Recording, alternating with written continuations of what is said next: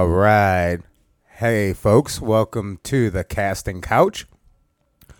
Today I've got my very first guest, and he's a very good friend of mine.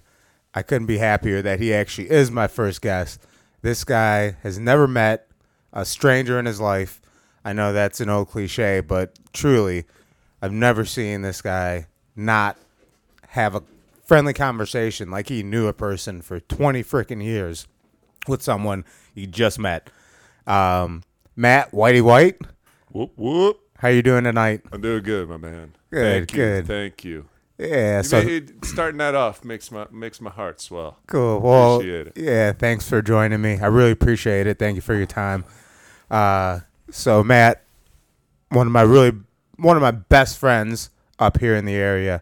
Like I said, just really excited about having you as my inaugural guest for this podcast. Why don't you start out by telling us a little bit about yourself, Matt? So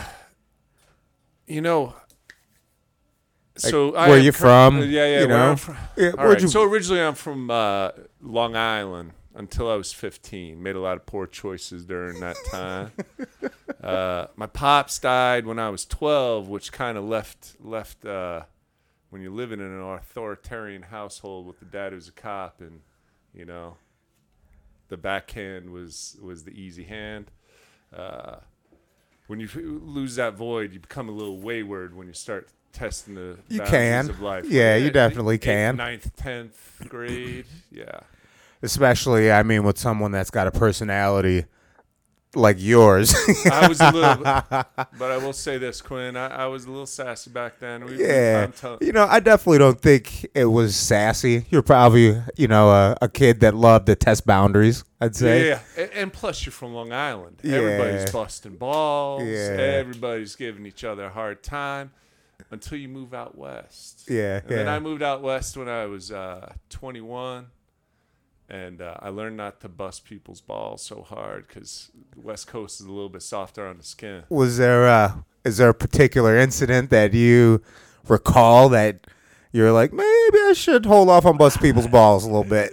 Well, I can't distinctly recall what happened with me, but my brother showed up, and he's a Long Islander. And we moved to upstate New York, and so we were a little bit more mellow, and we weren't looking to fight everybody all the time, which a lot of Strong Island boys like to do. Oh yeah. But he moved out west, and he's fucking hammering, just killing his kids' balls. And I pulled him aside, and I'm like, Eric, you can't bust people's balls out here in the West Coast like you do on the East Coast. He's my younger brother. Don't you tell me what to do. Finger in my chest, and I'm like, hey, we're in an outdoor community. Like, everybody's guides and mellow and chill, and you're freaking... Yeah. He figured out. And he's a big dude, too, huh? And he was big back then, too. He ain't little. Could be a little intimidating. So... Yeah. Yeah. Some guy you don't know who's... Nice. So, what brought you out? What made you leave the East Coast and come out here to the West Coast? Where did you start your journey out to the West Coast?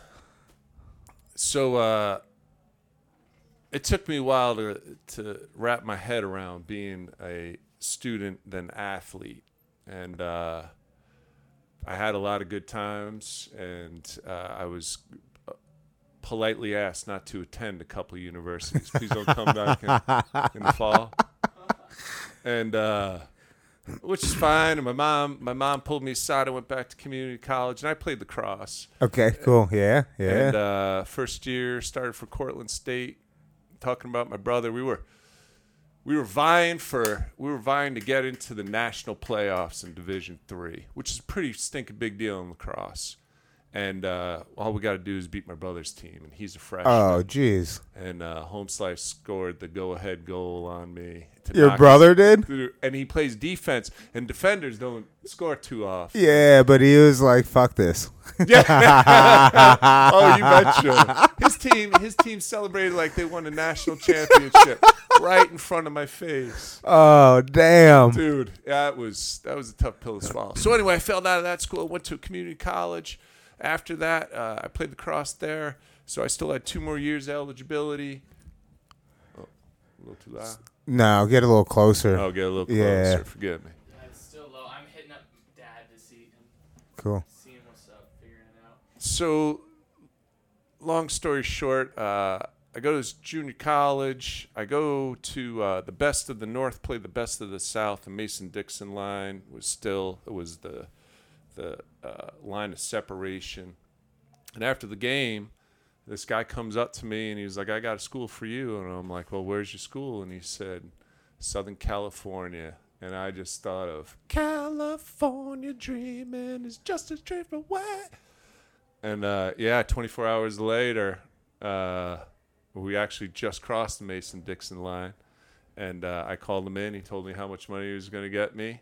And I said, all right, I'm signed in. I had 24 hours to make that decision to go move out west, and it was the best thing that I ever did in my life. Nice. So it was lacrosse that actually brought you out here to California. Yeah, totally. I was a jock. I grew up fishing with my pops. Yeah. We did camping as a family. My mom hated camping. We had a little pop-up trailer, but we went 2 weeks every year. Yeah. So my idea of as a young adult going camping was like a keg of beer, tent, Yeah. burn a lot of shit.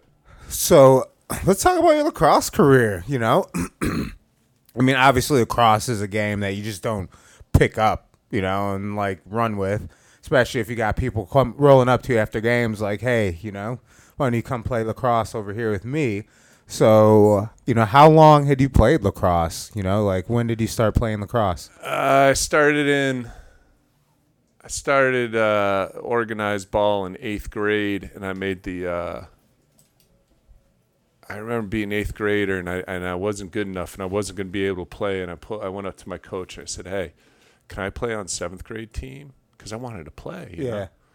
And then, I went and played on the 7th grade team, started, and because everybody else was new. It's not like today. Like today, it's that sport has evolved so much. Like best players are coming out of California, not Maryland and New York and New Jersey and Virginia. Yeah, they're coming out from Georgia and Florida. It is a game that has spread like freaking the Dixie wildfire, man. Cool. So when you were initially playing, it was more a northeastern thing, huh? Northeast, mostly an East Coast thing. East Coast, okay. And, it was cold in the winter, like, sweatshirts and beanies. And so then what you're saying then is once you migrated out west, you in a sense was that spark, that tinder in a sense that set West Coast lacrosse aflame. Is that what you're saying? I was signing autographs and shit, man. I'll tell you what. Whitey, number 33 with the circle around it. Because I couldn't sign Matthew Frank White on the balls. Like my signature that I learned. But no, Whitey, number 33. Yeah. It was a cool experience. Nice. It was. So how long did you do that for? I did that out in California for 2 years, and then there was no professional league. I'm not saying that I could have played professional, but I sure as hell could have gotten a tryout. But there was none of that. So I moved overseas, and I played over in England for 8 months, and then I was like, I don't want this to end. And I bumped over to Germany, and I was like, I don't want this to end. I wanted to coach because the World Games were coming up soon, and the Czechoslovakian team didn't have a head coach. And I was kind of panning to get in there, and I was Seriously? playing. Yeah, man, we were playing in Berlin Lacrosse Open. Yeah. So the issue was, when you played in Germany, it was like playing 8th grade lacrosse. Like you could see the skill, level development, you could see the athleticism. Yeah. But they were no good, and I did not want to be a goalie, and because these dudes had these were shooting like men, but they had no placement. And I was all about like, I'm going to show you this part of the goal and you're going to shoot here before you even know you're going to shoot there. And I just take the ball out of the air and boop, fast break the other way. But over there, I played attack and midfield, which is offense, and it's kind of like soccer. Yeah. The point I'm trying to make is they saw me as a midfielder. I was no good. I played like a JV player, Yeah, yeah, yeah. And then we played them in this tournament championship down in Passau, which is in Bavaria. And I was like, I'm going to show these dudes how I roll. And they'd usually crush us. We lost 2-1. I only let in 2 goals in the whole. That doesn't happen, man. Yeah, yeah, yeah. Like if you get below 10 goals against you, you're doing all right. Yeah. And that's even now in like professional Division 1 college. Division 1 college, certainly. Salute. In Division 1 college, those guys are so good. But when you get into professional, forget about it. Those guys, they got a 2-point line, and they're scoring from the outside. Anyway, enough for lacrosse. So, well, I mean, you're fucking in Germany. You're vying to be the coach of Czechoslovakia. Yeah, or, England. Yeah. So, I mean, at any point are you like, geez, maybe I should get back to New York, No. I was like, I was like, I'm going back to New York. I'm going back to California. Okay, cool. So, how long did you stay over in, Eastern Bloc area? Yeah, I was in the Eastern Bloc. I was in East Berlin. Man, trippy experience. So, when you see these movies, like old historical movies, and I do not know the name of the bridge. It's not a bridge. It's just a big old archway. It's the major beltway that cuts right through Berlin, and there was all these Eastern European ladies that like they were there prostituting. They went to Berlin to become models because the wall had just gone down in like less than a decade. So all these beautiful women came to Berlin to become these supermodels, and it was just like they were all on the main strip prostituting themselves. Jeez. Which was pretty far out. And I'm from New York. I grew up at 42nd Street. But the point I want to make is this. So my roommate had a Boxster. It was the first year that Porsche came out with the Boxster, and he was like, "You want to drive?" And I just wanted, I don't know.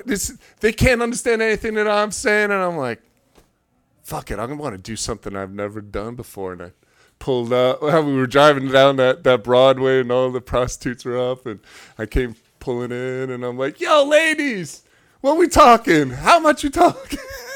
And all these ladies came over, and I'm like, "What?" Drove off. Oh my God. That's crazy. That's hilarious. I got a lot of funny stories from Germany. They didn't necessarily get my humor too much, brother. Oh, jeez. So did you get into a lot of fights over there? Never got into a fight. Oh, man. And so I'll tell you how bad it was. Get picked up at the airport. I was doing like a tour of Western Europe, and show up at the inaugural party for trainer Whitey.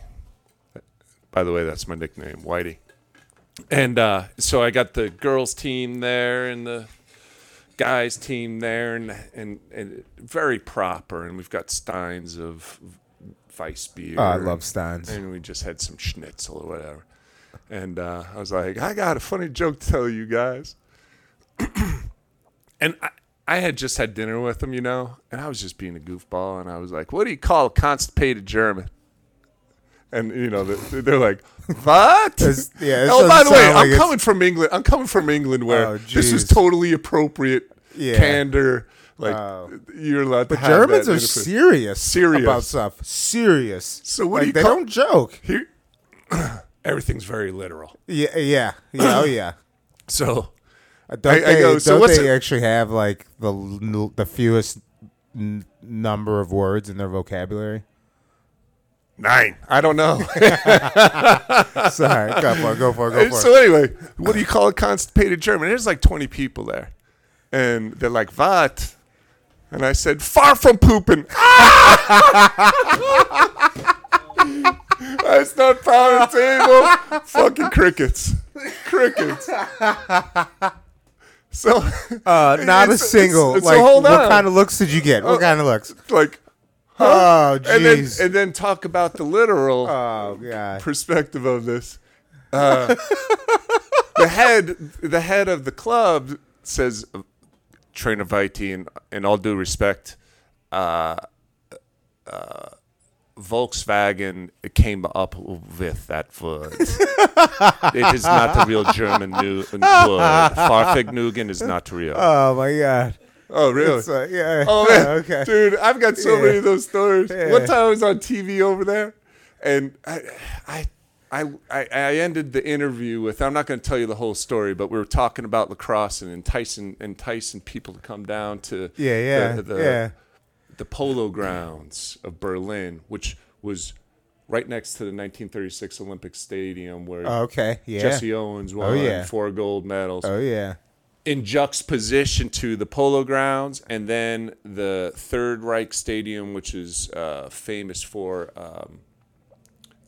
Adolf Hitler giving his speech to the Hitler Youth in 1936. Like trippy, and here you are playing a game, and where Hitler was giving his speech, they converted to a DJ station, and they were wicka wicka. You know, it's German style. Yeah, David Hasselhoff was very popular then. Yeah. So Man. all right. So anyway, I'm promoting this thing, and I wanted to say "Ich bin ein Berliner," which is John F. Kennedy said that in 1961. I am a Berliner. Yeah. And so we end the interview. I look at the camera, and the translator's like, "Do it." And I looked at the camera and I go, "Ich bin ein Berliner," and then they cut.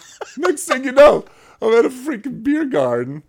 And I'm taking a leak in the trough, you know, and this guy comes up to me and he goes, oh, by the way, this was broadcast on Berlin Public Radio. It was kind of like NPR. Oh, no, PBS. Yeah. But it was like it was a German form of PBS. And it was broadcasted. I'm in a beer garden, taking a leak on a trough. This guy walks up to me and he's like, you know, the Berliner is a jelly donut. And no, hold on. And then he closes it with, yeah, jokes on you. Ha ha. Dude, again. So I want to say, I went from hero in England to 0 in Germany. I did not. Yeah, no. I did not fit in. I had a German hydrology instructor, and she was very serious about a lot of things. I mean, I had a pretty serious situation where I'm like, hey, you know, can I have an extension or, you know, like getting incomplete because I've got this really serious situation going on. And Shorty was like, sorry, can't help you. Like, it's due and it's due. And I'm like, okay, thanks for your help. Yeah. Dankeschön. Yeah. Danke. Oh, man, cool. So then, you spend a lot of time in overseas. Then you get back to good old America. And where do you find yourself when you get back to America? Broke. I was broke. Well, that's usually where everybody is when they're chasing a dream. At the end of that dream. And then I went back to Southern California. I'm not a Southern California guy, but that's the school that I went to was in Orange County. Uh-huh. I became a lacrosse coach. Man, I got some crazy stories with this one, man. Yeah. You want to hear a goodie? Let's hear it. Oh, man. So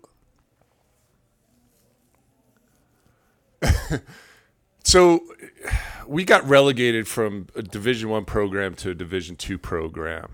And my head coach, who was my coach, was like, I'm not going to coach a Division II program. You want to be a head coach? And I'm like, yeah, sure, I'll be the head coach.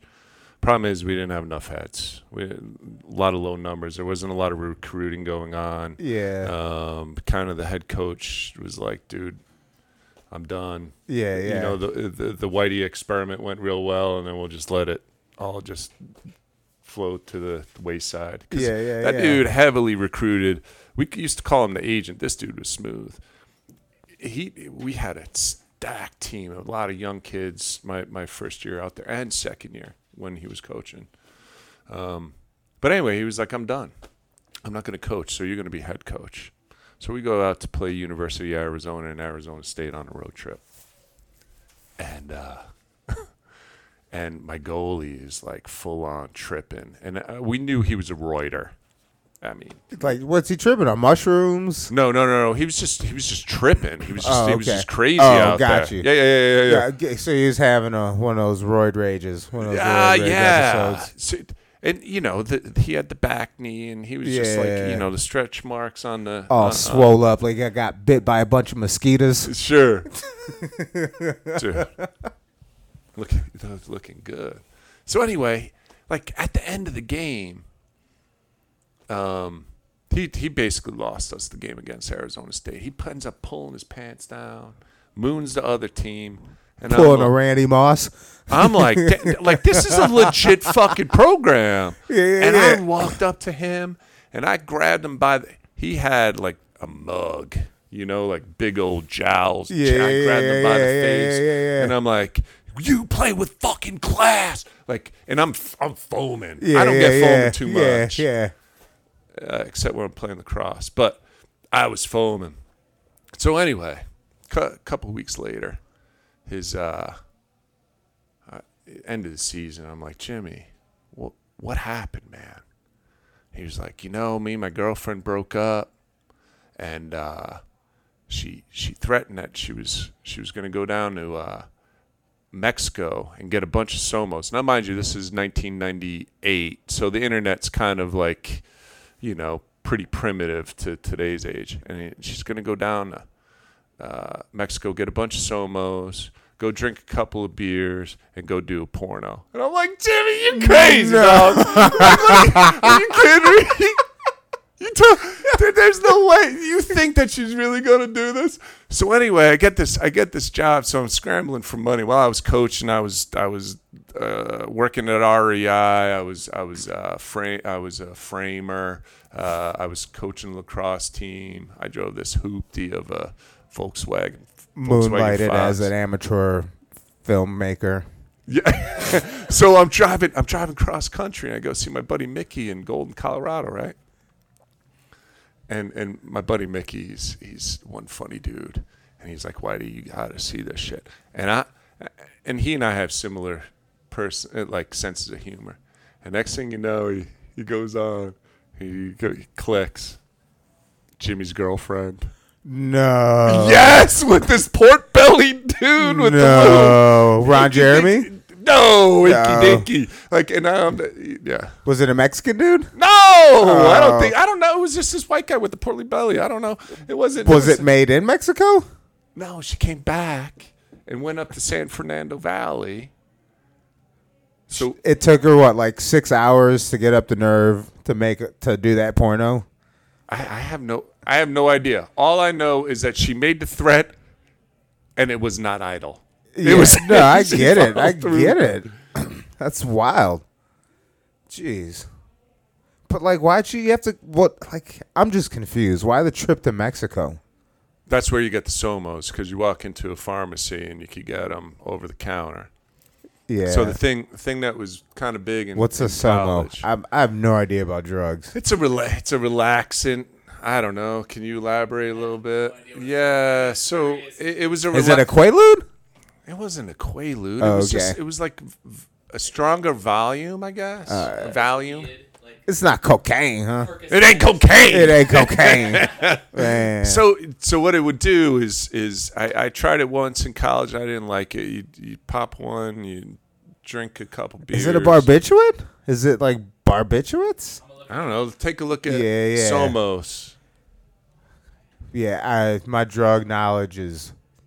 Oh, mine is too. Weed. So I just want to let you know. Mushrooms. I mean, I know fentanyl. Yeah. But as far as doing stuff, yeah, no, I have think no I idea. even still have a bottle of fucking Vicodin somewhere from my last surgery injury. Yeah, I never touched stuff. Yeah, ever. I don't like the way it makes me feel. I got hit in the shoulder with a chainsaw, and Wait. No lie. Wait, no what? lie. I got hit in the shoulder with a chainsaw, 120 stitches, and I only took Advil. When the fuck was that? I was 19.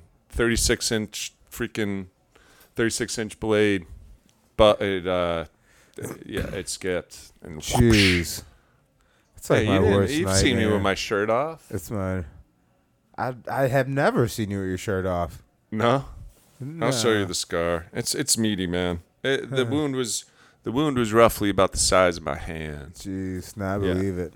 I believe it. I Man, ain't so gonna show it to you. I got all this wire all over. So yeah, I mean, I've been out in the woods. I've cut some trees that bucked up some wood with you, right? Yeah. Yeah. And We've also had a fabulous fishing trip over in that was Modoc County, right? Modoc County. We're not going to mention that creek. Yeah, because that's a special place on earth right there. Yeah, I actually I sent one of my customers there, a guy I was guiding.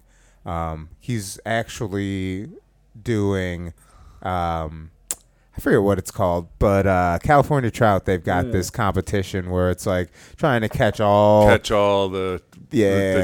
trout of California, indigenous to the state of California. Exactly. And this dude was on that mission, that quest. I helped him. We bagged McLeod Red Band. This is the guy who wanted to go like, I heard this creek is. Yeah, that's that guy. And did he spew it on the internet? I have no idea. No. Hope not. Oh, well, that's the thing, though. We went there, and there's nothing.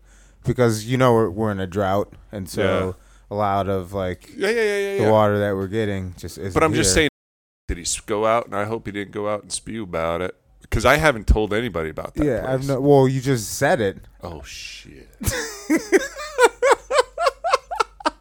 Damn, I was good until then. It took you like 3 minutes. What are you talking Well, about? here's the beautiful thing. We just started. Nobody's gonna listen to this. Good thing I can edit it out. Oh, yeah. People are gonna listen to it. Yeah, I'll just edit it out. Well, here's the one thing. I'm telling you a lot more than what I believe a public official in my position should be talking about. But in reality, no, I am who I am, and that's PG. It's PG. Yeah, maybe PG-13. I mean, I think I dropped a few F-bombs. This is called casting couch. Exactly. It's casting couch. What's happening? Nice. Apparently, it's a Tibamate. A Tibamate. I don't know what that is. A commonly known thing, but it's a skeletal muscle relaxer. There you go. And supposedly people combine it a lot with opiates. Combine it with opiates or alcohol, but really with opiates. But so what does she need that for in a sexual sense? Because it just to make her more flexible. No, man. Did you watch the porno? It just numbs the body. Did you watch it? So just general reminder. This is 1998, right? Yeah, exactly. So all you had were photos. So there she was. No. I thought this was a V8. Oh, it was on the internet. It was on the internet. Got you. Okay. Damn. Did I not? Did I? No. Yeah, no. You said he pushed play. And I thought you were watching a joint. No, so we were just looking at photos with her with the big old smile and the little itty bitty Peter in her hand. It was funny. Jeez, freaking Mickey. What do you think she got paid for that, or do you think she did it for free? Just because she wanted to get back at Jimmy. So the question is, how much is a porn actress getting paid today? I don't know. That's I think they get paid off the revenues. What is the average pay for someone it's probably in the porn industry? What is Take a look on a computer. I bet you $5 you'll be able to figure. I don't want to put you on the spot. But I mean, thinking about it, on average, shorty will charge $3, $4 for OnlyFans. That's the porn these days, right? And so you get $4. How many fans? What? I don't know. I don't know anything about it, to be honest. Yeah. Anyway. So. OnlyFans is apparently no more porn. Taking it all off. No more porn. Yeah. Did they say why they did that? Because it doesn't. I read an article on it, and the only reason I know about this is because a friend of mine. He mentions it once.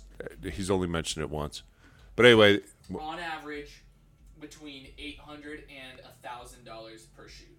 So that's in today's money. So back in the day, I bet she got $500. No, in 1999, probably more. $5. Yeah, My right. looks went a long Yeah, way. right. What, 100? Yeah, I bet more.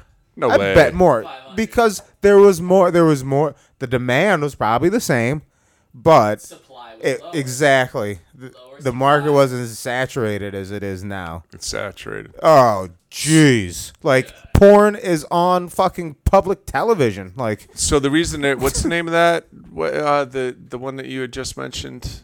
OnlyFans. OnlyFans, and it was diametrically opposed to their moral beliefs, and they didn't want to. Yeah, huh? They saw it becoming like a big it So, was huge, man. And so they it's regulated in it, and it's in their mission statement. Like, their business yeah, statement. Nah, I get it. We got to have morals Cool. and ethics. So- But I will tell you what, so that let is a me- redeemable quality. Yeah, so I mean, you slice your shoulder open with a freaking 36-inch bar, Yeah. but that doesn't stop you. You're like, I'll just keep cutting down trees. No, man. It was a logging deck in my buddy's backyard, kicks back on me. And next thing you know, I'm running down the hill to the house and screaming. I got hit with a chainsaw, and I'm thinking I'm going to die, telling it was my buddy Eddie. He's my best friend in high school, and his brother Johnny, a.k.a. Juanita. I was like, tell my mom I love her and all this stuff, and it was a pretty intense moment. And I was, I think 19 years old. Got to the hospital, came in, and I've gotten a lot of stitches in my day. I got stabbed when I lived in New York, put my arm through windows. I've been lacerated a bunch. The point I'm trying to make is I came rolling in. Somebody was coming out with the wheelchair, and I was like, hey, man, I got hit in the chest with a chainsaw. I'm going to need about 120 stitches. And they're like, okay. And they roll me in, and I come into the emergency room, and I say the same thing to the receptionist, and she's like, let me see. And I showed it to her, and it was she hit this button, and doors were opening, and lights were flashing, and I go rolling in, and the doc looks at me, and he goes, oh, my God. And I said, is that a good oh, my God, or a bad oh, my God? And he was like, do you mind looking at yourself? And I was like, yeah. And he showed me, and my brachial artery right next to my armpit. Yeah. It was so close that it was it's less than a millimeter, and I could just see it. It was just like a thin layer of flesh. Yeah. And you just saw it pumping, boom, boom, boom. Doom. But here's the deal. You know how I kept on rolling? 2 weeks later, I was going to get my stitches out, and we were playing in the indoor championship game in upstate New York, which is a fucking brutal game. Yeah. You should watch indoor lacrosse. These dudes are hitting and fighting. It's like hockey, but with more of a incentive With to grass. fight. Next thing you know, I'm playing in I asked the doc. I was going to get her removed the day of the championship game. I said, Doc, do I have a better chance of re-injuring myself if I take out my stitches, or do or should I leave my stitches in to play in the championship game? He was like, I don't recommend you playing in the championship game. I was like, I'm playing. And then he was like, keep them in then. And then we went and we played, and next thing you know, end of the game breaks out into a freaking bench clearing brawl. I'm like cheering my boys on because I can't do anything because I got 120 stitches in my shoulder and a big old pillow sitting over my wound to kind of give me an extra protection because I was a goalie. Yeah. Nevertheless, this dude comes up behind me and grabs me, and he's like, are you part of this? And I was like, nope. And he picked me up, turned me around, and just jumped into the fray. Helmets, gloves, dude, over the boards, like full on, like hockey style, but no ice skates to slip and fall. It's street brawling. Yeah. Damn. You guys should watch it, man. It's good. It's good shit. Yeah. So let's get to your outdoor career. I mean, I know we fished a little bit. You still have yet to outfish me. At that one creek, I caught 7. I caught 7 in one go. I think I caught 9 that trip, and you caught none because you believed that you wanted to keep on going with those parachutes. And I was saying fishing nibs. What are you talking about? Caught nothing. You got skunked. Pepe Le Pew. When? At that one time that we were out at the secret creek that you're gonna delete from the And Laurie even questioned. She's like, "You didn't?" She was like, "And Whitey caught 7." Dude, well, one, She didn't believe it. But I that's didn't all right. even like fish, and I did catch more fish than you. No. All right, anyway. So, what got you into fishing? My old man, he was way into fishing. All of our camping trips took us to the ocean. So we'd always go down in the ocean. He'd go blue fishing. He'd take us snapper fishing. And we'd do some lake fishing up on the St. Lawrence Seaway, which is the border of Canada and New York. Yeah. Thousand Islands. Beautiful, beautiful part of the world. And, I mean, so it sounds like you were up doing some ocean fishing. I was you casting. enjoy that? You like that? I was casting from docks. Oh, okay. Dude, I was outside with my dad, and the saying, the tug is the drug. Yeah. And so you get that drug feeling when you're a little kid. You're like, whoo, I like that feeling. Yeah. So then I moved out west, and I had so I got a job at an outdoor ed school, and I had one of the few souvenirs from my dad, which was a Daiwa fly fishing pole. And one thing that you never do when you're working with teenagers, actually, there's 2 things. You don't lend them 2 things. You don't lend them anything. Can I borrow that, Whitey? Yeah, sure. I'm new. Next thing you know, my dad's Daiwa fly fishing pole was broken. And that was like one of my few. Shit. Yeah, I know. And what am I supposed? And I'm like, I said to the kid, I'm like, I explained to the importance of this. Kids don't give a fuck. Like, kids No. do not. And as we know now, having kids, we can see that. Like, especially with our youngest. Like, Oh yeah. both you and our youngest, they don't give a fuck. I'm gonna tell you what. They do not give a fuck. Like, Taya will sit there and just, she hears you. You're like, Taya, can you do this and this and this? And she just sits there and does whatever the fuck she wants to do. And then it's like, Taya, like, I know you hear me. Like what's going on here? You know what I mean? It's absolutely wild. Have faith, my friend. The amount of disrespect that these children. I've never seen children so disrespectful in my life, and they're my own children. I cannot believe it. Anyway, Phoebe came back from Italy this summer, and she was a changed girl. Now she's turning back. She's a moderated monster. She isn't full out baby Tay monster. Oh, she's man. moderated. Yeah, oh my! What does that mean? Ah, man, what does that mean? She's not fucking shit up all the time. You know what I mean? Yes. Well, no, I don't, because that's all Taya does. Yeah, fuck shit up all the time. I know. Like, seriously, her nickname, Bill fucking tagged it perfectly. What do you say? Queen of Entropy.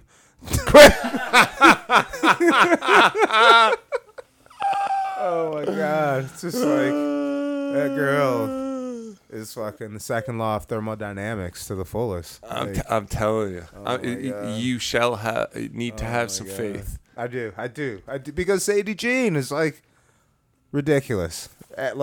She's got a game. Like She knows ridiculous. what she's doing. Yeah, and I've never seen a child climb higher in a tree than she does. I'll Like, tell you what, you should be. Well, the Rona's exploding up in Medford, but when things settle down a little bit, you should take her up to the climbing gym up there and let her have at it. I'll bet you $5 she'll be hooked. First Yeah. time's free. We'll see. First time's Renting free. The gear is free. That's what it is. Oh. Renting the gear is free. You just pay admission. Cool. Thank you. Yeah, talk about climbing. So I got in that outdoor ed camp, and there was 2 things I was really into at the time. I was into I just started fly fishing, but I didn't know what I was doing. I had nobody teach me what to do or how to do it. And I really wanted to be a climber, but I didn't know anybody who climbed or did any of that stuff. So wait, what is it? This is an outdoor ed, like school or what is it? Good question. So basically, it offered a summer school program with teachers who are, well, not everyone was a teacher. And when I first started off, I wasn't a teacher. But we were certified by the state of California to teach academics. And then we incorporated daytime activities like we'd go backpacking, whitewater rafting, swiftwater rescue, vertical rescue, caving. What was the other thing? Caving and spelunking and rock climbing. is where does spelunking fit in today? I believe there is. If you are a proper spelunker, I think you take offense to people using spelunking. I think that's like a Tennessee, like down where all these limestone areas are. Uh-huh. Like, Spelunking is a very specific. I think so. I think But what umbrella would it fit under? Like cave diving or spelunking would be technical caving. Okay. But you're doing it in Tennessee and wherever they got other caves. I don't like caving, man. I really don't. So Tennessee, I had to do it twice a year. Yeah. Twice a year, go caving, and we kids would rappel down into the pit, 80-foot rappel. Uh-huh.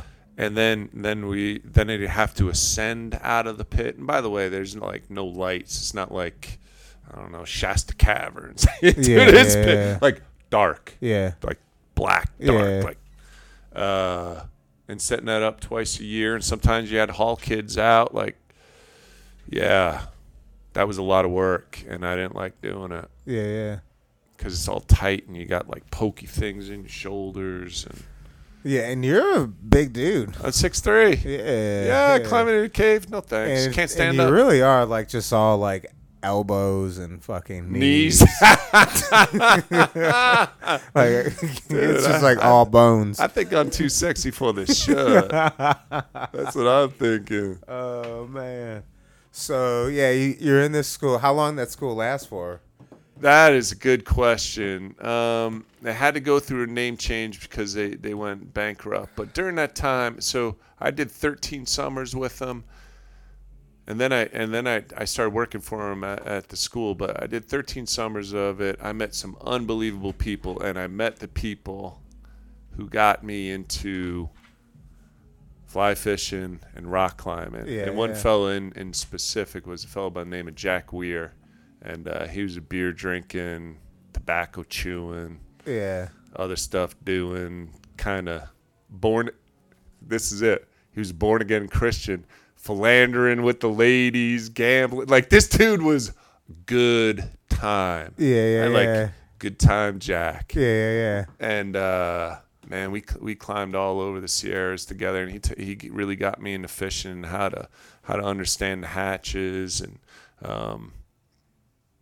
and we did a lot of cool outdoor activities. It was nice. We'd go and bust out a mountain, like technical rock climbing on a mountain, and then we go fly fishing the end of the day and drink a couple beers by the campfire. And I pity, as Mr. T said, I pity the fool who had a campsite next to ours, and they had a fire going, and we didn't have firewood, because he and I would go over there. And we tell stories like we're telling stories between you and I right now. Yeah. And these people would look at us like, you guys, like, who the hell are you guys? Coming to just fucking good time fellas who just wanted to share the love. Yeah. Just roll up on some people, and start telling stories. Love it. You want a beer? Yeah. Nice. Oh shoot! So yeah, Jack and I, and then he got real serious with Christianity, and then he started talking to me about the Bible and like serious, hours long. Yeah. And then I just couldn't hang. I could hang with some discussion, but you know. Yeah. You felt a little inadequate because you weren't up on your scripture and you weren't up on your Jesus knowledge. So you're like, sorry, I got to bow out of this. The funny thing is it's like, it's probably, a relationship where, it's like you need to be intellectually stimulated, and you knew that you just weren't going to be able to provide the Jesus talk for your buddy, Jack, that he would really want for you guys to really. I think he wanted that intimate relationship. One of the major doctrines of pretty much any religion except Judaism is is the proselytization of said religion, right? Unless Proselytization. I'm going to give you this for you to listen to what I got to say, right? yeah, and the love of Jesus and all that stuff, and But you can't get it unless, you were a believer. Yeah, or no, I thought Proselytization. Yeah, I thought that was like, in a sense, like what a lot of missionary work is, Yeah, where you go in a spreading the country word. and you're like, I have this food, but I can only give it to you if you believe in Jesus. And so that gets people to say, I believe in Jesus, because they just want the food. Well, you know what I'm saying? I think that's... Sorry, I thought you were using it in its specific. No. sense. That's Okay. I have never heard of that before, but Yeah. I do not doubt it. Yeah, there's a word for that. I can't remember if that's what it was, but I think Proselytization. Maybe I'm thinking proselytization. I don't know what proselytization is. Yeah. Anyway, nevertheless, and then my other partner after Jack stayed in my life for a while, but the other one was this guy Aaron Clark, who and both these guys were my partners, and we'd take kids climbing and teach English or math or science or a lot of social emotional stuff. I mean, we're working with hardcore at-risk kids, which is hardcore in the fact that they had some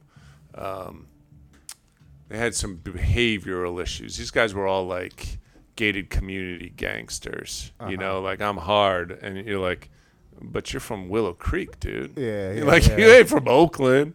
Yeah. You ain't from, like, I don't know where other hard areas are. I just know Oakland has its parts, but I stay out of the city. What'd you say? But they're Say Compton. But I mean, are these kids? Because even in rural areas, you can have, people under the poverty line, people that are dealing with the same issues that a lot of kids in urban cities are dealing with. Oh, you better believe it. Are these kids? Are you talking about kids that are doing that, or more like Malibu's Most Wanted type kids? Malibu's Most Wanted, where like they have all the resources at their disposal, but they At their choose disposal. a different path. but their parents didn't want to parent, so they sent them to us. Okay.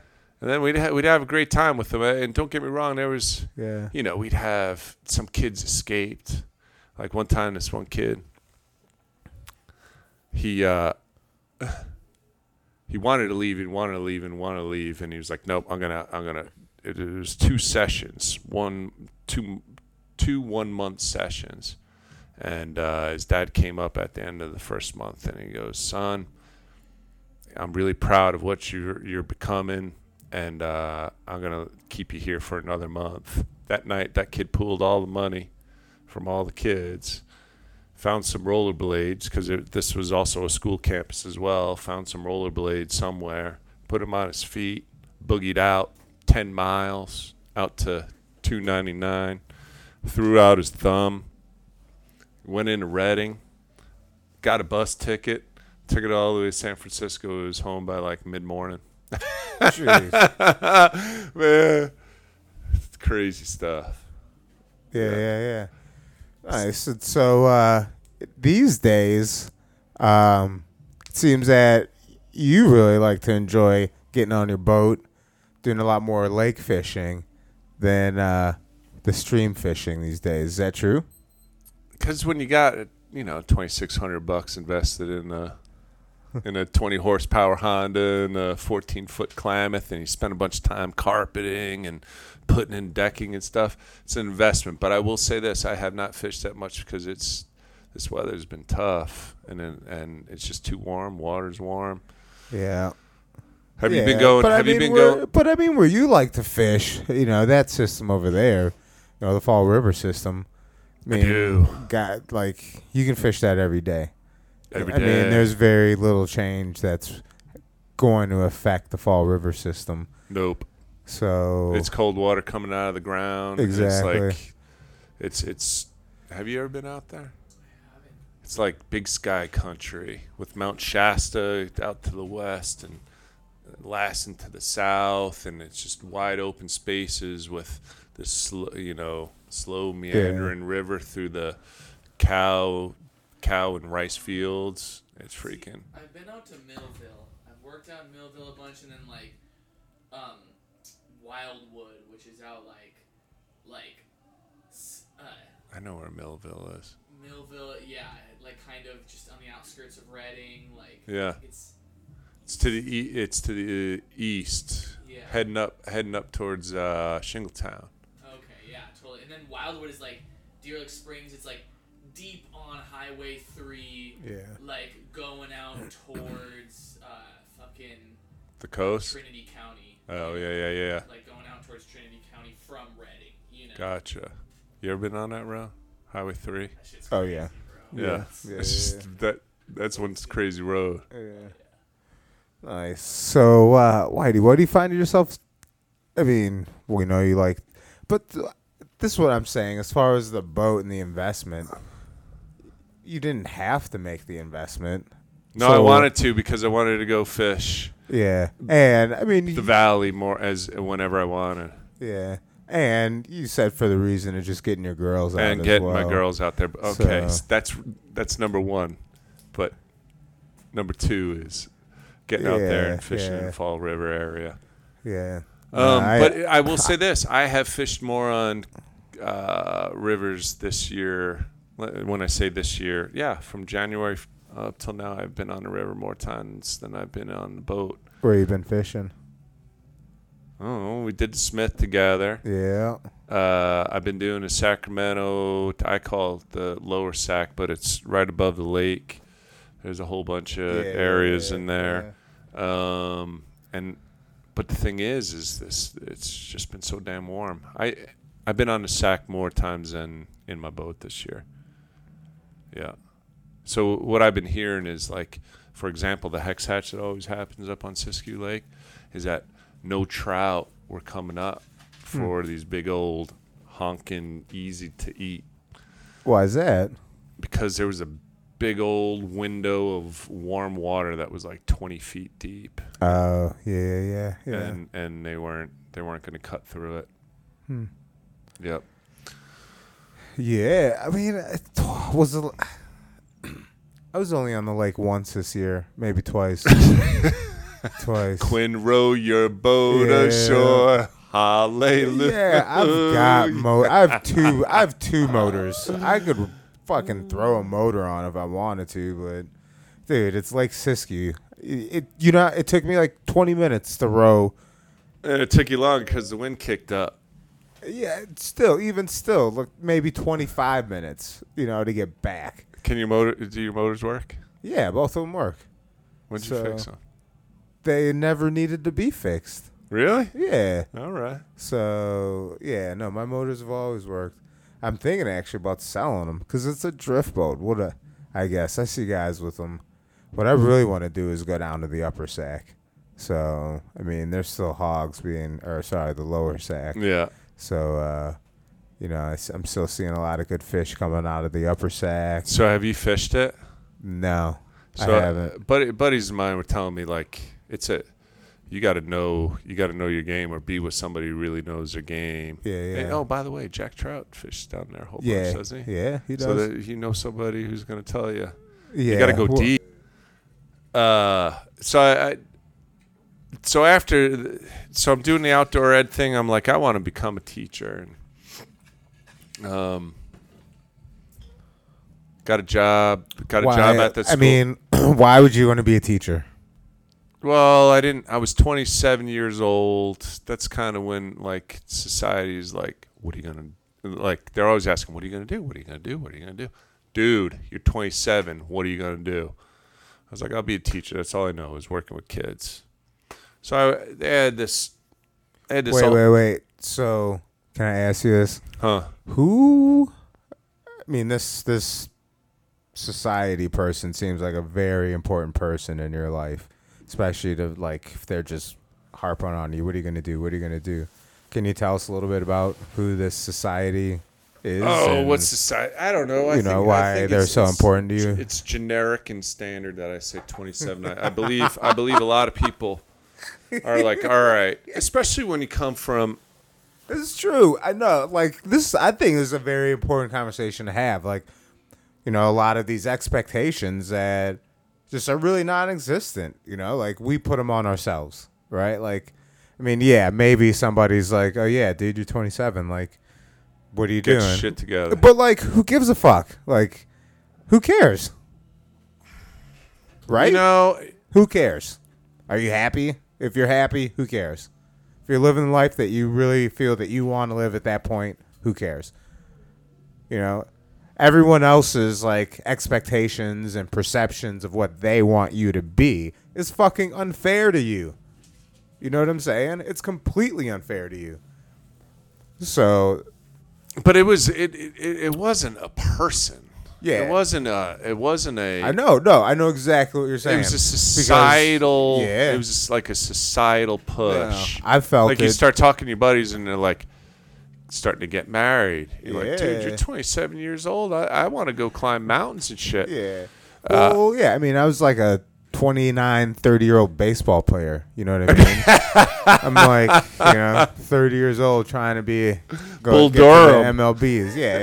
Yeah. Like, so it's like you just, but that's hanging like, on. What I want to do. Yeah. And if that's like your dream, that's your goal, that's what you want to do. Like, if you're happy, like, fuck it. That's my advice to you kids out there. Well, and that's good advice. And I will say this is, I went for that teaching job, which segued into me moving to the Eastern Sierra to go climb mountains, and next thing I know, it's just like fishing mecca, and it's just like climbing mecca, and it turns into this backcountry ski mecca. And this is like I moved there in 2000, and yeah, I'm getting sidetracked listening to what are we listening to?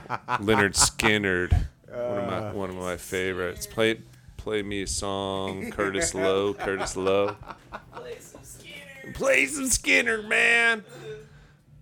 So what predicated me delving into the moving into the Eastern Sierra? That's important. Oh, working with kids. So here I am. I'm living in this. This isn't an exaggeration. It was an outdoor paradise with. There was no other culture. Like, for example, there were no crystals there. there was no Iamers there. Kind of like our culture here. The point is, there was no culture except for being an outdoorsman, and you fucking went for it. Yeah, and there was bouldering, which is kind of like, really strong power climbing for, anywhere from like 8 to 15 feet. And then there was sport climbing, which is climb with ropes and clipping into bolts in the rock face. And then there was mountaineering, where you're plugging your gear into the cracks. And dude, there was so much. And Yosemite was, I don't know, probably an hour away. Yeah. And everything in between was just hard. By the way, world-class fishing. Yeah. Like world-class lake fishing, world-class stream fishing, world-class spawning stream. Yeah. It's, oh man, like 2.5, 3 foot wide creeks that are coming out of these canyons, and they're just behemoths in there. Nice. Anyway, so that was my vehicle. So education ended up becoming my vehicle to get me to the Eastern Sierra. And my buddy kept on coming down, and he had this kick-ass job. And he traveled around the United States and the world with these high school kids. And he's like, Whitey, I'm going to retire. And this is the same company I'd worked for. And I had 3 more years of teaching experience under my belt in the comprehensive high school. And next thing you know, he retires. I slide in. And I ended up working 5.5 months a year and had 6.5 months paid vacation a year. Jeez. I'm noticing that a shit trend. was good. There's a lot of nepotism going on with you and your your position sliding right in. Slide right, dude. Just slide right. Whitey, I'm just gonna give you this head coaching position. Just slide right on here. Whitey, I'm gonna give you this head educational position. Just slide right on in there. I'm sure there's a couple more positions where you just slide right on into in your life, huh? I ain't gonna die. I'm not gonna deny it. That's for sure. I got a couple. Yeah. So I slid on in, and next thing you know, I'm traveling to China. By the way, I always wanted to live out of the back of my truck, so I lived out of the back of my truck. I lived out of the back of my truck for 6 years while traveling. So I'd be gone for 2 weeks or 3 weeks to the Philippines or Guatemala. Yeah. And then I would come home and I'd get like 3 weeks to a month off.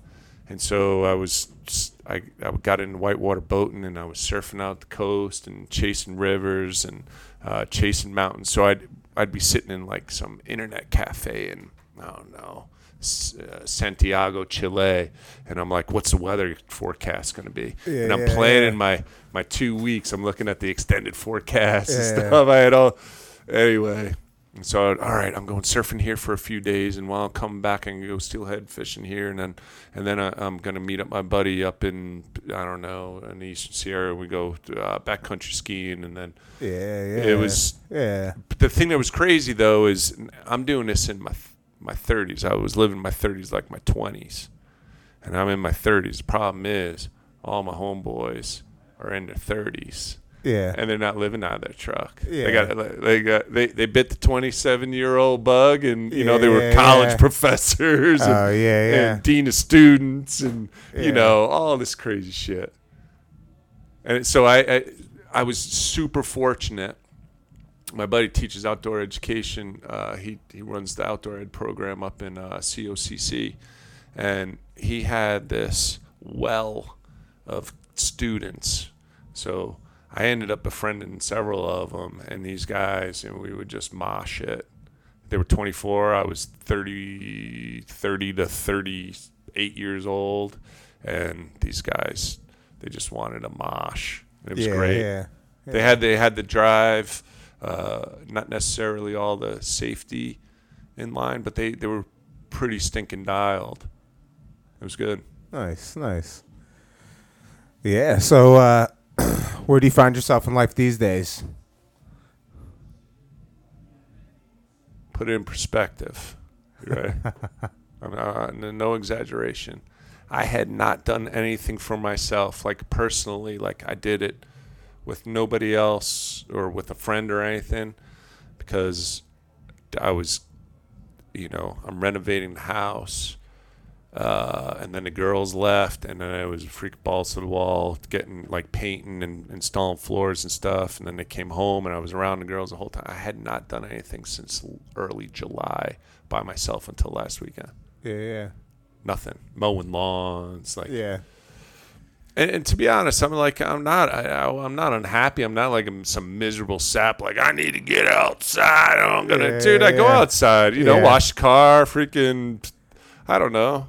Dude, you do all that shit. All that like, shit. You love that shit. I don't know. Do you? Do you love that shit? Or oh no, that's right. It's society. No. It's society. No. Yeah, you don't want your neighbors to just like think, oh, this dude doesn't know. Pass judgment. Yeah.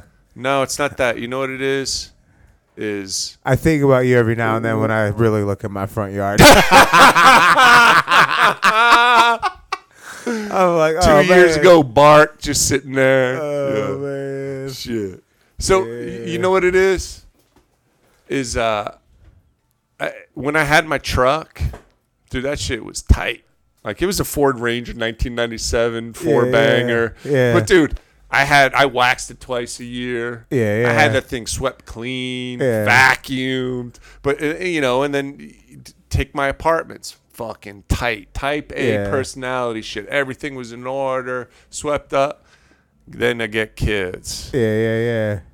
Then I get 2 kids, Yeah. plural. Now I don't give a fuck. You know what I do? I like to take care of my lawn because they can't fuck that shit up. Fuck up the house, kids. But I'm just gonna mow the lawn, edge it, trim and that's what and I'm getting my vitamin D, and the girls are around, and Jen's hollering at me to do something else, whatever. Yeah. Like domestication. My 1 point of sanity in life. I know. I think that's the thing.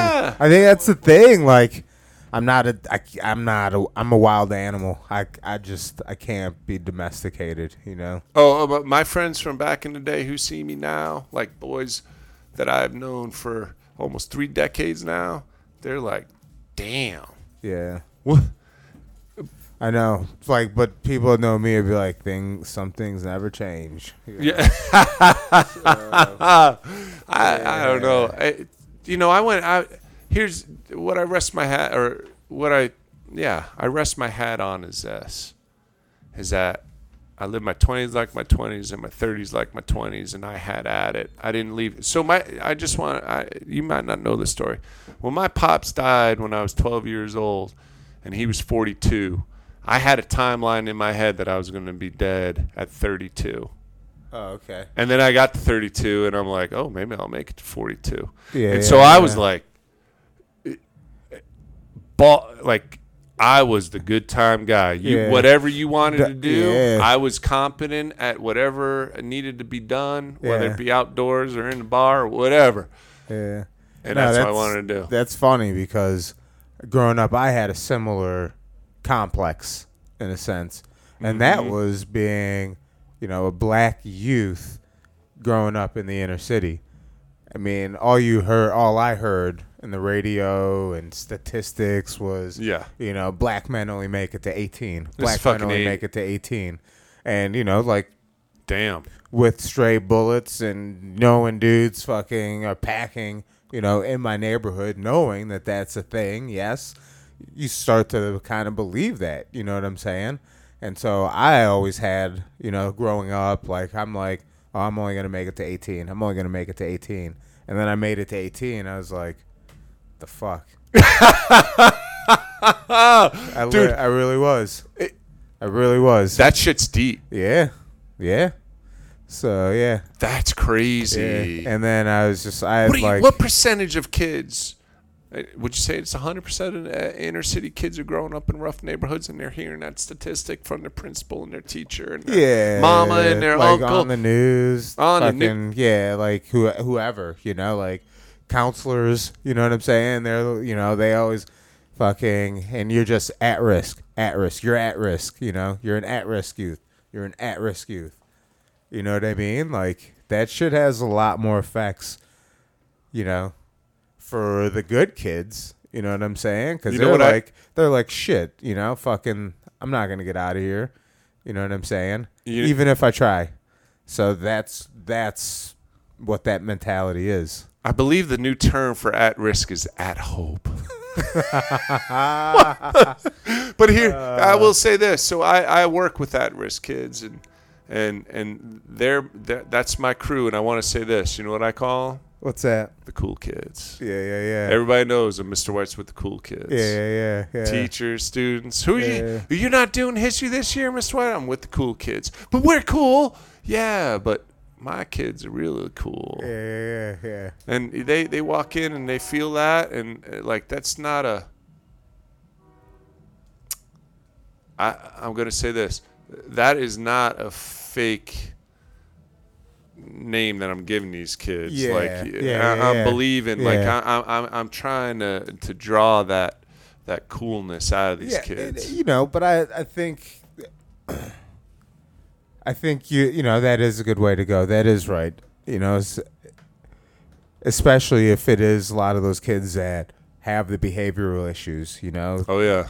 Because they are the cool kids. They're the kids that don't want to fit in with the fucking crowd. You know what I mean? They see all the bullshit that these other kids are fucking, clicking and they haven't been taught the skills to be integrated into navigate all the intricacies of not just in school, but in life as well. Oh yeah, but they are the cool kids because they know a lot of this world, a lot of this life is fucking bullshit. But yes, they need to learn how to just. Well, I'm navigate trying to teach them how to not think of it as a bunch of bullshit. Yeah, But this is you what, know what I'm saying. Yeah, it is. Yeah, like especially when we're talking about bureaucracy. Oh, totally. You know, especially dealing with a freaking governor recall in the state of California right now. Do you know if You know, I'll be honest. I voted yes. I voted yes to recall Gavin Newsom, and you want to know why that is? Because I didn't vote because of where I stand. You know, like I didn't vote for Gavin Newsom to begin with. I'm not a two-party politician. I don't waste my vote. I'm not gonna do that thing where I vote for the lesser of the two evils. That's what essentially. I'm a fucking cool kid. You know what I'm saying? I'm not gonna do the other shit that everybody else is doing. You know, like you're campaigning, you're fucking I fucking hate like propaganda. And so like if you give me some propaganda, like I'm gonna bullshit. Like I know it's voting season, so I'm gonna do my own research. You know, I'm gonna research everybody that's on that ballot. When I get the ballot, I'm gonna take my time to look up everybody's name. And fucking find out what the hell they're talking about. But more specifically, like with the parties that I'm aligned with. And right now, that's the Green Party. Because the only thing that I'm concerned about right now, like, is making sure that, my kids can live.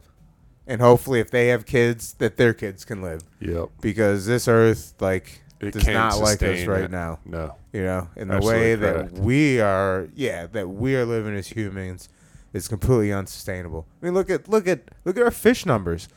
I'd feel horrible going out fish for steelhead, like just because the numbers are so low this year. I'd feel horrible, absolutely horrible doing it, and it's getting tough. Well, the question I have is like, how much longer will this?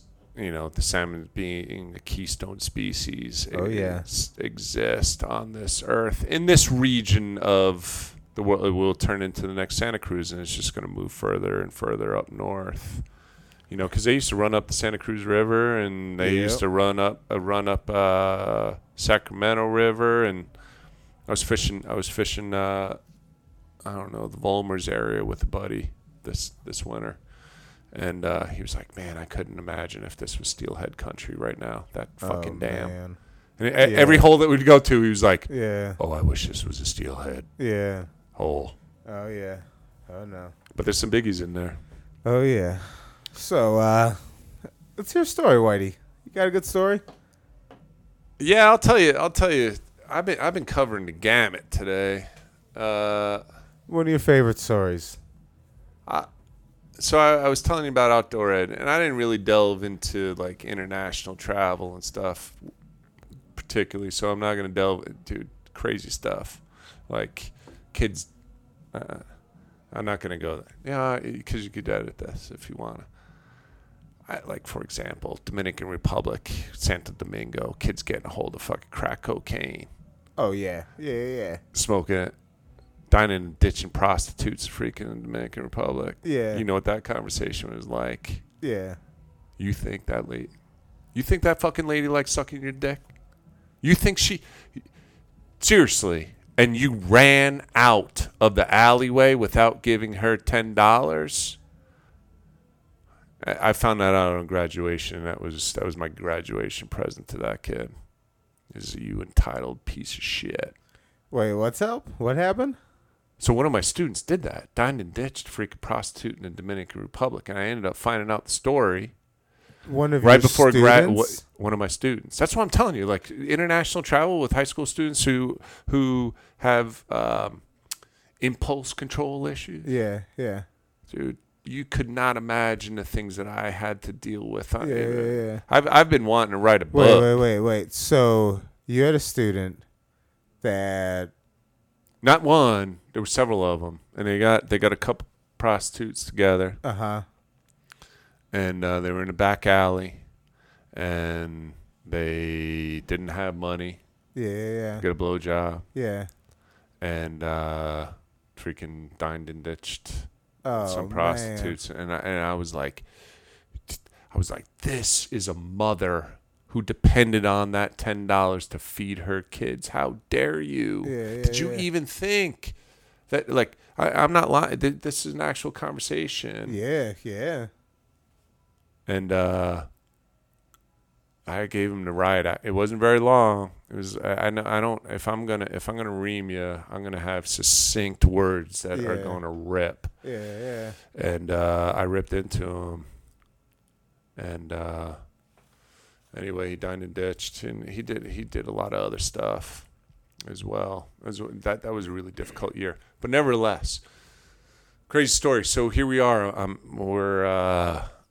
teaching a climbing class over at Cantera Loop.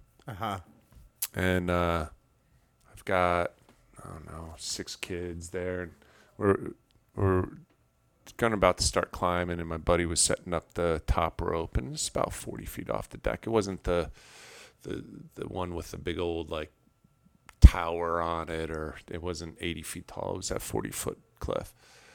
And my buddy was setting up the top rope, and as I'm saying, and I've got no shirt on, and I got my chacos on, I'm in a pair of shorts. This comes into the story, and I'm like, hey kids, rock climbing, 90% it's human error, never an issue with there's rarely ever an issue with the gear or the hardware, any of those things. And all of a sudden I hear famous last words. Oh, I hear, oh shit, oh shit, and this is coming from the cliff. And I turn over my shoulder, and I see Chris.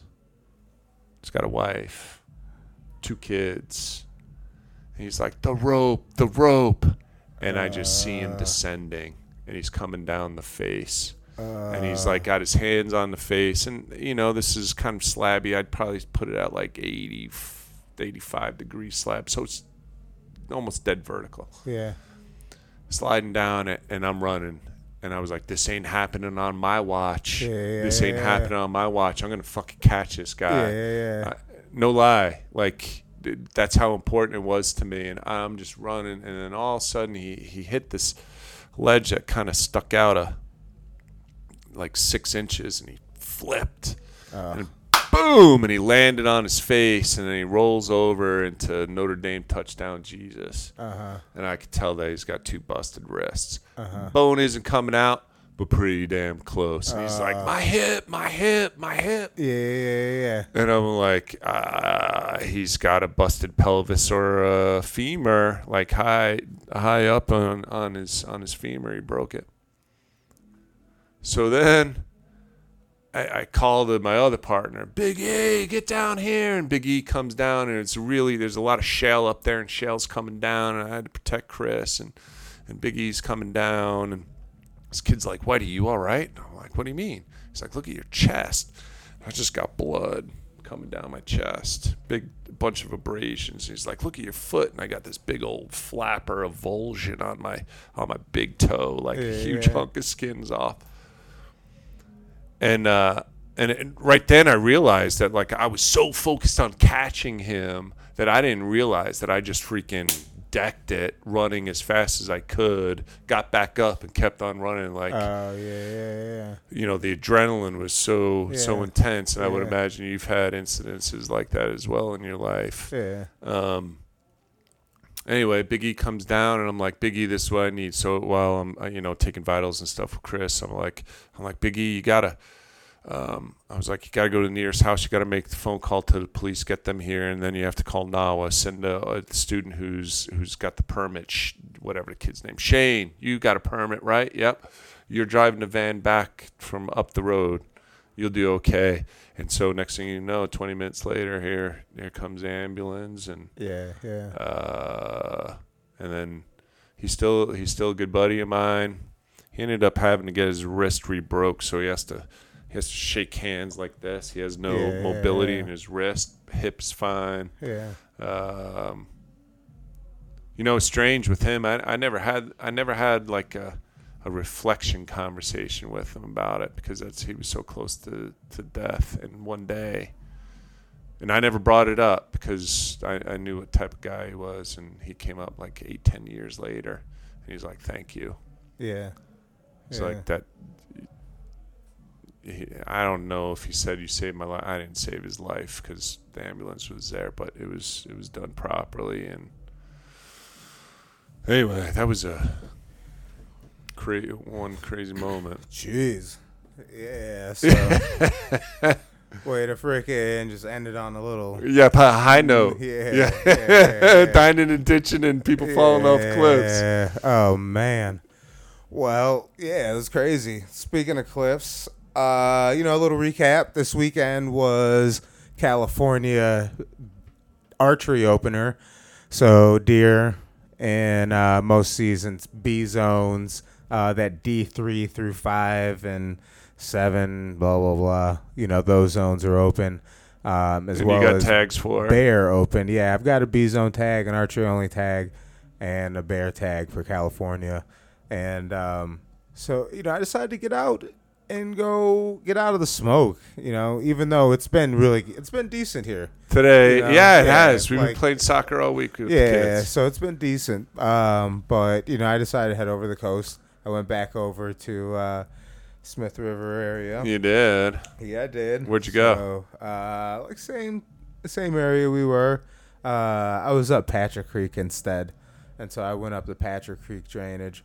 And, I drove out there. I had Bill's truck, the little Tacoma. Yeah. I drove out there, same way, taking 199. And I'm about 40 minutes away from campground I'm going to stay at. And I get pulled over by the cops, right? Like, I'm going one way. This is in Oregon, right? I'm going one way, and this copper's coming the other way. And then all of a sudden, I just see this motherfucker hit a U-turn. He just, like, boom, hit a U-ey.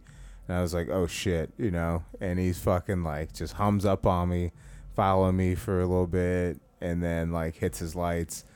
And, dude, like, whenever I get pulled over, I'm like, I want to pull over in the most obvious fucking spot. So, like, hell yeah. You know what I'm saying? Yeah. Like, so I'm, like, trying to find a good spot where, like, people could see you. See us, yeah. And also, like, I don't want the cop to be standing, like, in the road. You know what I mean? I want the cop to feel safe. Yeah. To, like, not have to worry about, like, getting hit by a rig or a vehicle, even though it's one like, of those large campers that they just bought last week. Yeah, exactly. So, it's like, and we're just, like, on a road where it's just, like, driveways and, like, freeway. So I, like, finally, after he's tailing me, I'm doing, like, 35, 40 for, like, a mile, trying to find, like, the perfect spot to pull over. And then I finally, like, pull over, in this, like, kind of driveway that's wide enough. And he comes up to me, and I've got, like, my target in the back, like, all my archery shit in the back. And, like, I got, like, my plastic box with, like, freaking... all my camping stuff and, like, hunting stuff. Where's the first aid kit? First aid kit was in the back. Okay. So, yeah. No, everything was legit. Right. You know what I'm saying? So, yeah. And, I'm on the cleanse, so I haven't touched booze. I didn't touch booze for, like, 10 days. Yeah, so what did he pull you over for? Because Bill has fucking busted tail lights. So hold on. Oh, yes. So wait, hold on. So how did he see your tail lights? Probably just in the rear view. Like, if he's looking in the rear view, and then, like, because he, like, in the rear view, he pulls a U-turn. He comes back and he's like, "I'm pulling you over because your tail lights are out, or, like, the red on them is busted." And then he's like, "Did you know that?" And I'm like, "Well, yeah, it's my father-in-law's truck, so, like, he told me that they're busted." And what am I gonna do? Go out and freaking spend, yeah, $100 a piece on OEMs? Yeah, no, thanks. yeah. And so he's like, oh, okay. He's like, well, does it have insurance? I'm like, yeah, I'm sure it does. Like, dude's like 76 years old. So, like, he's like, but, like, my box was blocking the glove box, so I couldn't, like, get into his glove box. And he's like, no, don't worry about it. Like, what's his name? I gave him his name and frickin', runs me. And he comes back and he actually gives me a 20% off coupon for, like, getting it fixed. Shut the fuck up. Yeah. It was like, I was like, holy shit. You know That's what I'm saying? cool. Yeah. So, I'll just pass it on to Bill. I don't, I got my truck. Yeah, where can you get it fixed? He said like most places like you could QR scan it or look it up online, and there's places in Oregon that'll freaking, there's a list there that'll, you could take it to and they'll hook Sweet. it up. But at that they probably just charge you 20% more anyways. To offset it. Exactly. Yeah. It's tax free, so whatever. Yeah. So he lets me go, like just cool, like whatever. I get to my spot like midnight, go right to sleep. I just pull up my cot, my sleeping bag, get in it. Yeah. Lights out. Get up in the morning, first light, because I just wanted to shoot my bow, just make sure it was on before I head into the woods. And, I had the plan of just like going out and then coming back for lunch. And then actually, I had enough food to last for the whole night. But I'd planned on coming back to the campsite. So I left my sleeping bag and I left like my pad and everything in my tent. And I go out. I walk up about, 2-3 miles, probably about 3 miles. Probably more than that. I don't know. Yeah, I did probably about 4.5 miles. And I get to this point where, it's about lunchtime. So I'm going to break for lunch. And I decide that instead of walking the road back the way I came, I'm just going to like jump in this creek bottom, jump down this creek and follow this creek, back, because everybody else was like going high. Early season, you hunt high. And I was just going to like get back to the camp, have lunch, or like get back to the camp to my truck and then drive up and hunt higher, like for the night hunt. So I'm walking. So why is that? Because the days are longer, or the animals are up higher, or what? Yeah, you just like they're bedded during the day, and so during the day, like they'll bed, like close to food, water source. Sure. And they'll want to be protected. So I'm like thinking creek bottom, like nobody's like walking this creek bottom. Like I've got slopes all over the place, like north facing slopes, all over the place. It's shaded. They'll probably feel protected.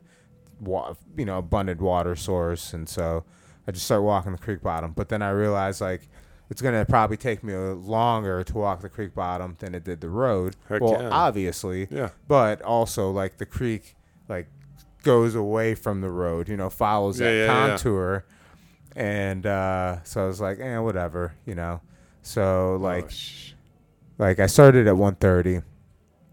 By like about 4:30, I get to just like a straight drop off, just like a cliff, and like I can't go down because I just like there's this pool, you know what I mean? So like I don't want to like you got all your gear on, and yeah. So then I have to backtrack, go up the hill, and I'm back going onto up the road. What's that? Did you get on the road? No, because I was like deep. Yeah, really far away from the road at this point. I would have had to have like crested the hill and then dropped down to get to the road. So, and which in a sense I almost had to do. So I'm like stuck. I'm like, stuck at this cliff, and I backtrack, get back into the brush, start climbing, and I check my Onyx, and my Onyx tells me that there is a fire road. Like.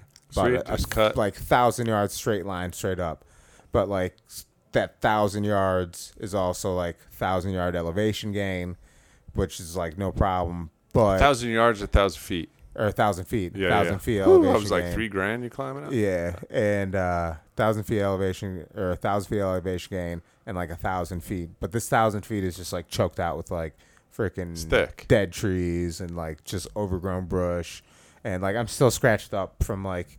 Like I had to like climb over it, and like it was to the point where I'd climb like 20 feet, and then I'd have to like rest. Yeah, and then like, and at this point it's like 8:30 at night. I've been walking since like 7 o'clock in the morning. Did you have water? I just ran out, like just as I'm like, actually I ran out like as I'm like climbing through this brush, and I had 5 liters of water on me. Wow. Yeah. So.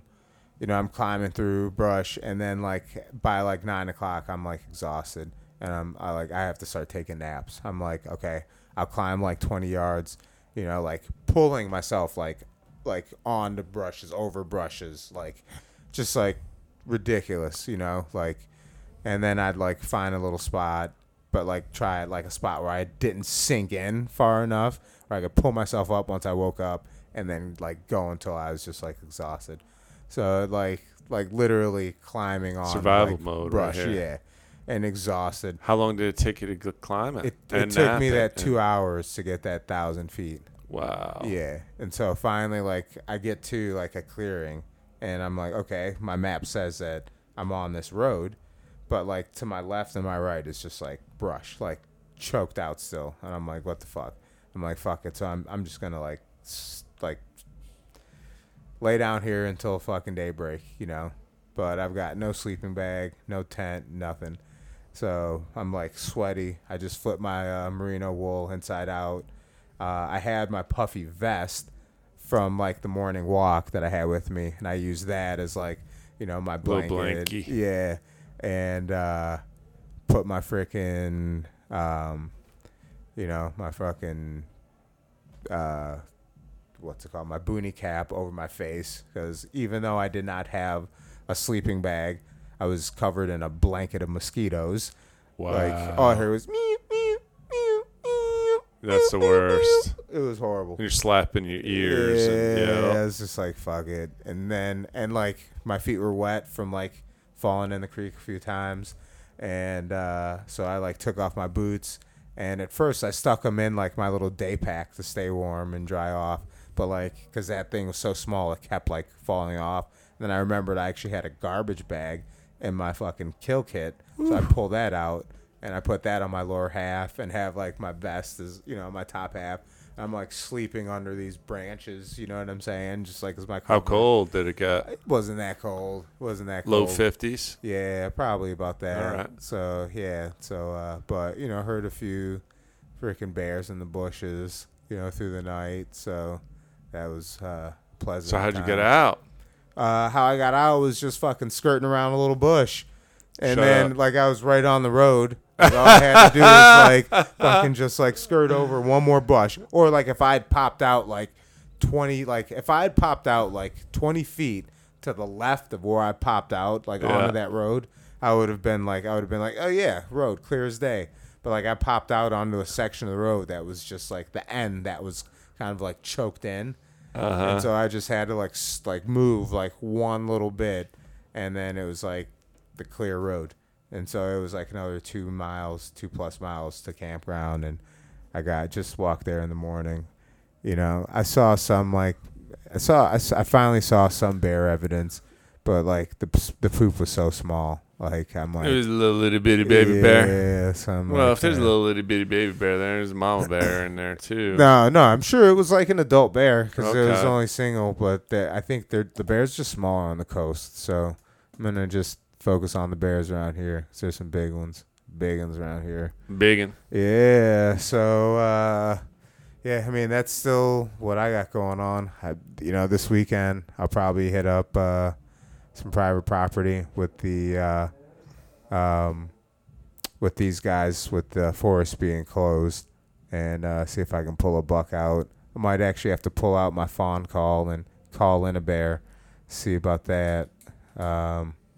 So yeah, I need to get some killing practice in before I. Well, head up to I would Washington. imagine animals are thirsty and hungry. Oh yeah. Yep. Oh yeah. It's dry. Oh yeah. But I will say, I mean, there's an awful lot of fruits and grasses growing. Yeah, and stuff especially like around that. here. Yeah. Oh yeah. We live in a really, because that's the thing I was noticing on the coast. I didn't see berries for shit. I found like one patch of berries, like walking in 2 days, and I was like super surprised. Even on that drainage that you were at? Yeah. Interesting. Yeah, just one patch of freaking blackberries. I mean, I saw manzanita berries, but I mean, we've got an abundance of blackberry bushes, and I only saw one over on where I was up that drainage. So it was wild. So yeah. So What time you got? You got Whitey. Yeah, I want to thank you for joining me on it the was casting great. couch. So the casting couch. yeah, and I want to thank everybody out there for listening, and make sure you check out the first episode 00. Just a little intro to let you know what the Casting Couch is all about. Also, I want to thank Watson's Vets Club. Yep. Love that place. You can also come visit me. I'm typically working Thursday nights, about 10 o'clock with the legendary Holly Han. So come visit us. Get some drinks. Get your drink on. Getting crunk. Yeah. That's what you do at the Vets Club. Yeah. This is what you do. You get crunk.